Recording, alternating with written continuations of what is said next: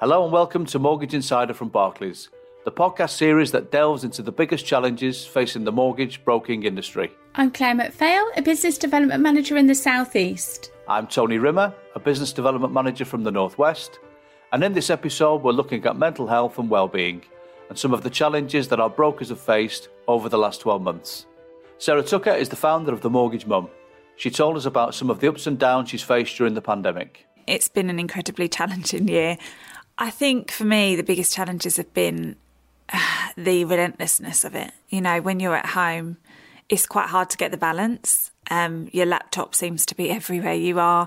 Your kitchen becomes your office, becomes your workstation that you cook in and you look after your kids. There's so much going on in the rooms of our house that were our sacred place and are now part of our working life. So it's very difficult to escape work. And it's relentless, so there's just so much to do all the time. I have had so many moments where I thought, I can't do this anymore. I've picked the wrong job. I can't do it. It's not worth it. Because you have all these realisations at times like these. You have this whole, people's health is the most important thing. We're clapping the NHS. You know, I haven't seen my nan in over a year. These things are the real things of life. You know, the things that we work so hard for, the things we take for granted is hugging the people we love. All of a sudden, they become the most important thing is your health and the people around you that you love. And so when your job is so intense that it takes you away from that whilst you're also realising what's so important in life, it's a real bundle of emotions. And sometimes you focus on the thing you can exit from. You know, that's the only thing we're in control of saying, I can't do this anymore.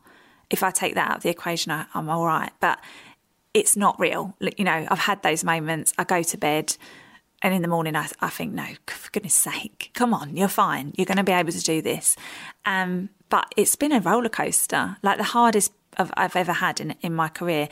And when you have a team, they rely on you to help them when they're going through that, and you don't have the answers because it's a shared experience. So I think any business leader will have found that difficult to lead at the moment by example when they're in it themselves. I think for mortgage brokers, things got busier. In actual fact, it sort of closed for the first lockdown. You know, we only had remortgages that could continue because nobody could view properties, nobody could buy properties. And then all of a sudden, people could. And couple that with the stamp duty holiday, it was like the only sale that was going on was in the housing market, and everyone had that sale mentality. People that were not thinking about moving were sick of their houses and realised they weren't big enough, wanted more space, wanted different space, wanted change. So all of these people that were not planning on moving wanted to move. And not only that, they had to move by a certain time.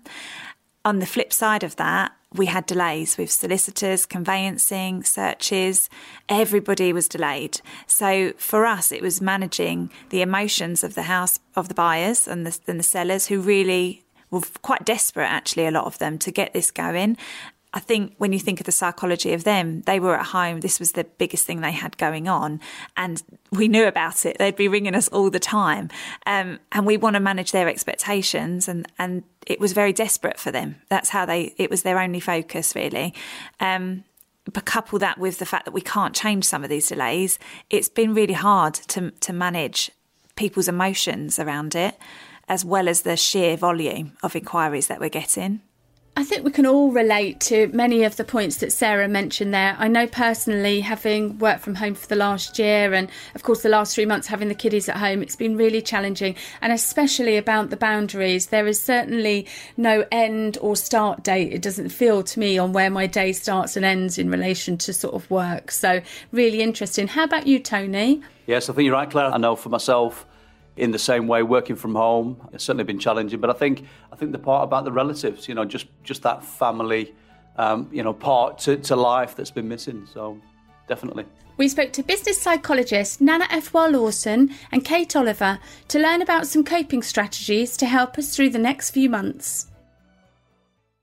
Hi, Kate. Hi, Nana. How are you? Good. Pleased to be here. Really good to be here. Hi, Claire. Hi, Tony. Oh, it's lovely. Thank you for joining us today. It's been an interesting 12 months, I think, for us all. So let's get the ball rolling, if that's okay with the first question.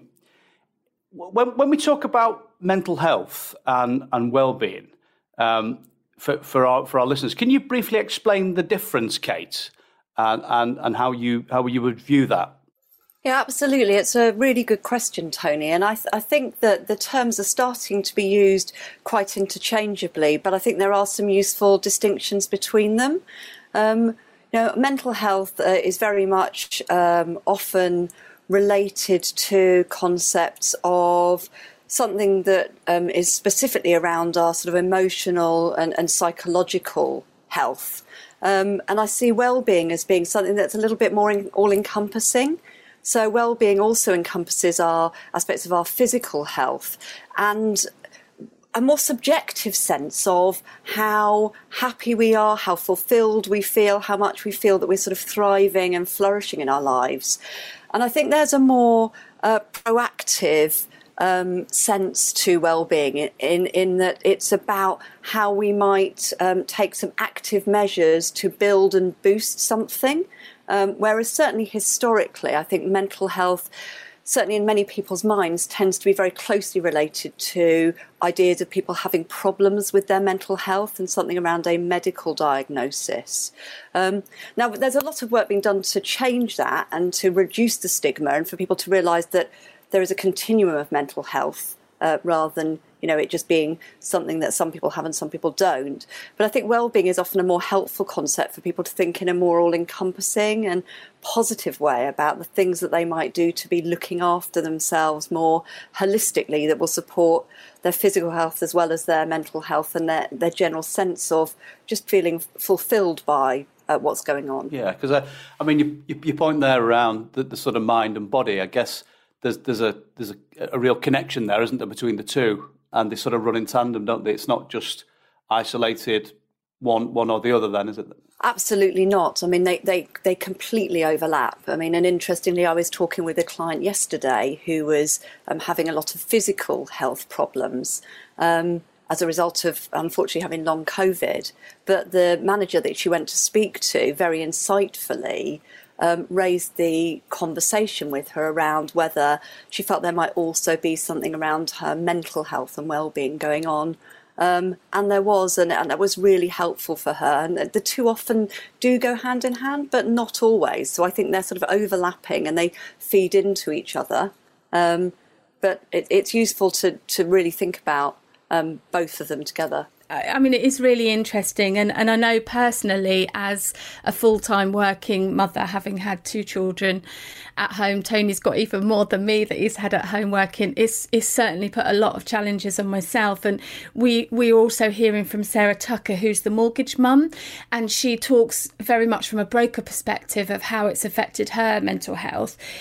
I mean, what have you seen in work with businesses over the last year through the pandemic? Yes, I'll take this one. It's been quite interesting, and I think one phrase that I've used quite a lot with clients has been that we're in the same storm, but actually in different boats. People are experiencing it very differently. There are obviously commonalities around.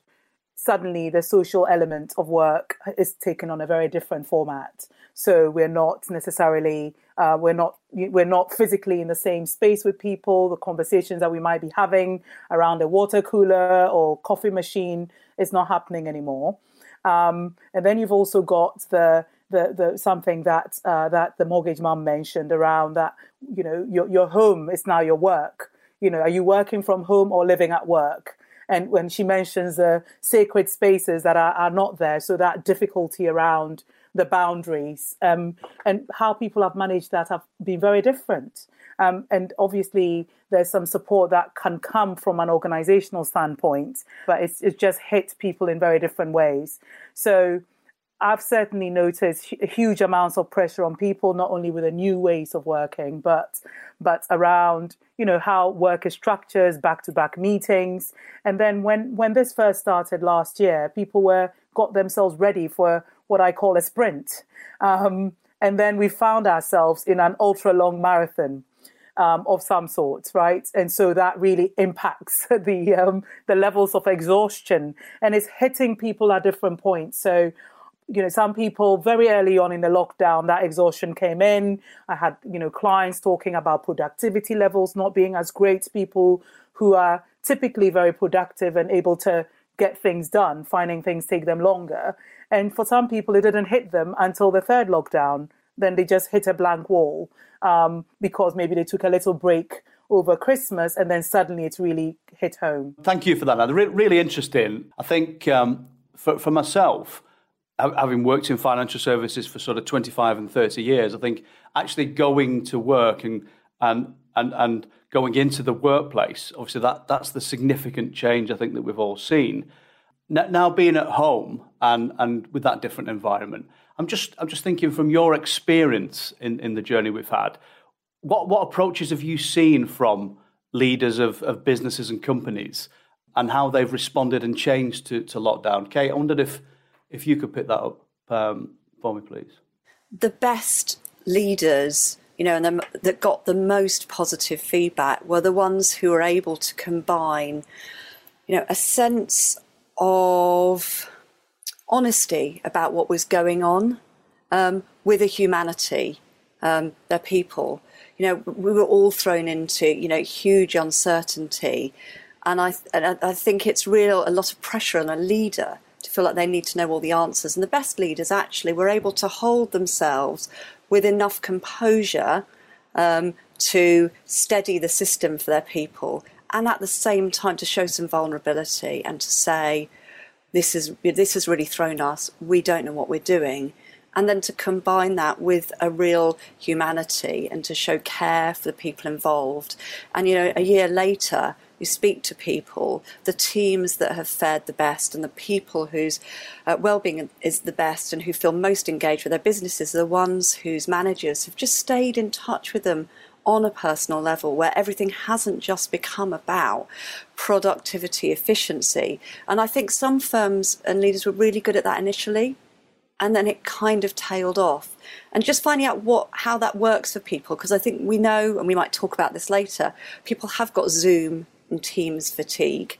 So it might not be about having those virtual coffees and lunches, which in the early days people really loved, but it might just be dropping a text to someone. It might be sending them a little card or giving them a phone, have a quick phone call with them just to check, how are you doing? How are you getting on? And of course, organisationally, we are starting to see some organisations really realising the toll this has taken, a number of them offering staff additional wellbeing days off. I just earlier today saw a notification from one organisation, and the name of it escapes me, who've literally announced that today is a wellbeing day off for everyone. They've closed the offices, so there will be no emails. And one of my other clients I work with has given 3 additional days off because I think they realise the ongoing level of fatigue and burnout that people are starting to experience. It is really true. My experience has been very different to maybe someone who's been working on their own the whole time. I mean, how have you seen that this pandemic's affected people differently? I think it all depends on people's personal circumstances, I think. And also I think there's a good element of one's personality. So you've got, depending on, you've seen perhaps people are sharing homes with other people. And so they're kind of confined to their bedrooms to work. What does that mean for them? Or you have people who maybe already had private office spaces. You've got people who are perhaps furloughed and their partners weren't.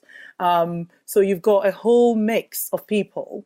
And depending on the personality, if you've got, so for instance, I'm talking to some people who are in sales, for instance, and a big part of the work they do was going out, meeting people. They got a huge amount of energy from that. People who have that kind of leaning towards extroversion perhaps get a lot of energy from being around other people, and they don't anymore. So how do they then manage around that and still manage to keep themselves recharged enough to continue on this marathon that we're on, ultra marathon? Yeah, I mean, certainly most of the brokers that Tony and I work with would say that they are quite extrovert. And so are we, aren't we, Tony? To do this job that we do, again, we've got to be used to doing that. So I feel like I certainly can understand how those brokers are feeling. Yeah, and I mean, we are too, and I think I found that really hard. It's not just the contact with people, but often for extroverts, it's actually is genuinely about the sort of level of activity and movement. And so just the fact that work has become so static rather than moving around a lot and having that variety of going into different places and travel, and that can actually cause quite a lot of stress and tension build up for people. And I've definitely had to learn how to manage that. It doesn't suit me coming and sitting in a room doing all my work. That in one little room is not how I would naturally thrive. Yeah, definitely. I think you're absolutely right, Kate. A lot of our listeners are brokers, as we mentioned, that have had to sort of look at different ways of working, as well as ourselves. I think looking at the stress with the housing market, as Sarah mentioned before. There's been lots of impacts, I think, in the working role. I just wondered if you, again, from your experience, whether you have any examples of coping strategies or techniques that perhaps brokers could consider and link into their normal day-to-day role that would help. I actually have hundreds, so I'm just wondering what I can say to you that's useful in a couple of minutes. I mean, I guess the first point is something around just that mindset of not just thinking about productivity and efficiency, because actually, it's really possible to just churn things out, do things back to back, but to think about sustainability. And what we know is that for sustained performance, a little bit like we now know in the world of physical training, that something like a HIIT workout is most effective, where you have bursts of real energy, but then you have recovery time in between. Really encourage people to find ways to get more of that kind of oscillation into their working day, within the working day. So to think about how they can punctuate periods of work with something that gives them either rest or a bit of play. I think a lot of people have got a lot of work now. They may or may not have enough rest in the day, but they don't have enough play. So what is it that will give you a little bit of joy, a little bit of respite? And we know that some of the things that universally work are getting outside in the fresh air, particularly in the morning. That will help your sleep as well, getting the sunlight early in the morning, getting out in nature. So there are simple breathing techniques that people can easily find on the internet that are really effective in just a couple of minutes at sort of calming you down and resetting you. So whatever it is that's going to nourish you and punctuate your day with breaks, because previously that's what they'd have had. They'd have been travelling between clients. They might have gone and popped into a coffee shop. They might have looked at something on their phone, had a bit of a rest. And now it's easy to think I can schedule everything back to back. But people will burn themselves out by doing it. So being kind to yourself and just, allowing some of that sort of better rhythm into your days. I think on that note, that piece on being kind to yourself, when I said people beating themselves up because there's something that they could have done in a minute and they've now taken a week to do it, is that kind of really recalibrating with yourself what is possible. And sometimes it's okay to just sit there and do nothing. That's also okay. So not beating ourselves up, and also understanding what are our natural rhythms. Some people, Kate is a morning person. I'm a late afternoon, evening type person. I'm more productive at that point. So I'll put some meetings in there and do some other things to kind of recalibrate in the morning. So really that thing back in the day when we used to get on planes, remember those days, yeah? When they gave us that safety briefing on, you got to put your own oxygen mask on first before you help anyone else. And to do that, you've got to understand yourself, your rhythms, and what will work for you, and be kind to yourself. However you're doing, it's okay. There is no perfect way to do this because it's unprecedented. And we're all new to this, yeah. And don't forget to ask for support. Well, that's what I was going to say. We're going to have, people listening who, some will work for a larger corporation or firm. And so, of course, potentially will have people in HR that they can turn to for support. And we have a lot of brokers who, of course, are just, maybe just themselves, maybe one person with an administrator. And again, that's difficult, isn't it, to know where do you turn to sometimes if you need some extra help and support. Any suggestions on what they can do, maybe if you don't have somebody like that? Yeah, I mean, there's a lot of really good free support resources out there right now. A couple that I could signpost people to is one which is developed by the NHS. So if people just put into a search NHS Every Mind Matters, you get a simple quiz and it produces a mind plan for you, and it gives you lots of different self-care suggestions. And for those who might be experiencing more severe difficulties, it really clearly signposts and flags you to further support. And if people really do feel that they are having a more significant mental health issue, then I recommend that they go to the website of Mind, the National Mental Health Charity, because there's an awful lot of free resources and support there. Thank you both very much. Very helpful. Yeah, really appreciate your time today. Thank you. That was Nana Efwa Lawson and Kate Oliver. The views expressed by our external guests in this podcast are their opinions only and do not reflect the views of Barclays. If there's a subject that you'd like us to explore, then please email us at mortgageinsider@acast.com. I'm Claire McPhail. And I'm Tony Rimmer. Thanks for listening, and don't forget to subscribe so you don't miss an episode.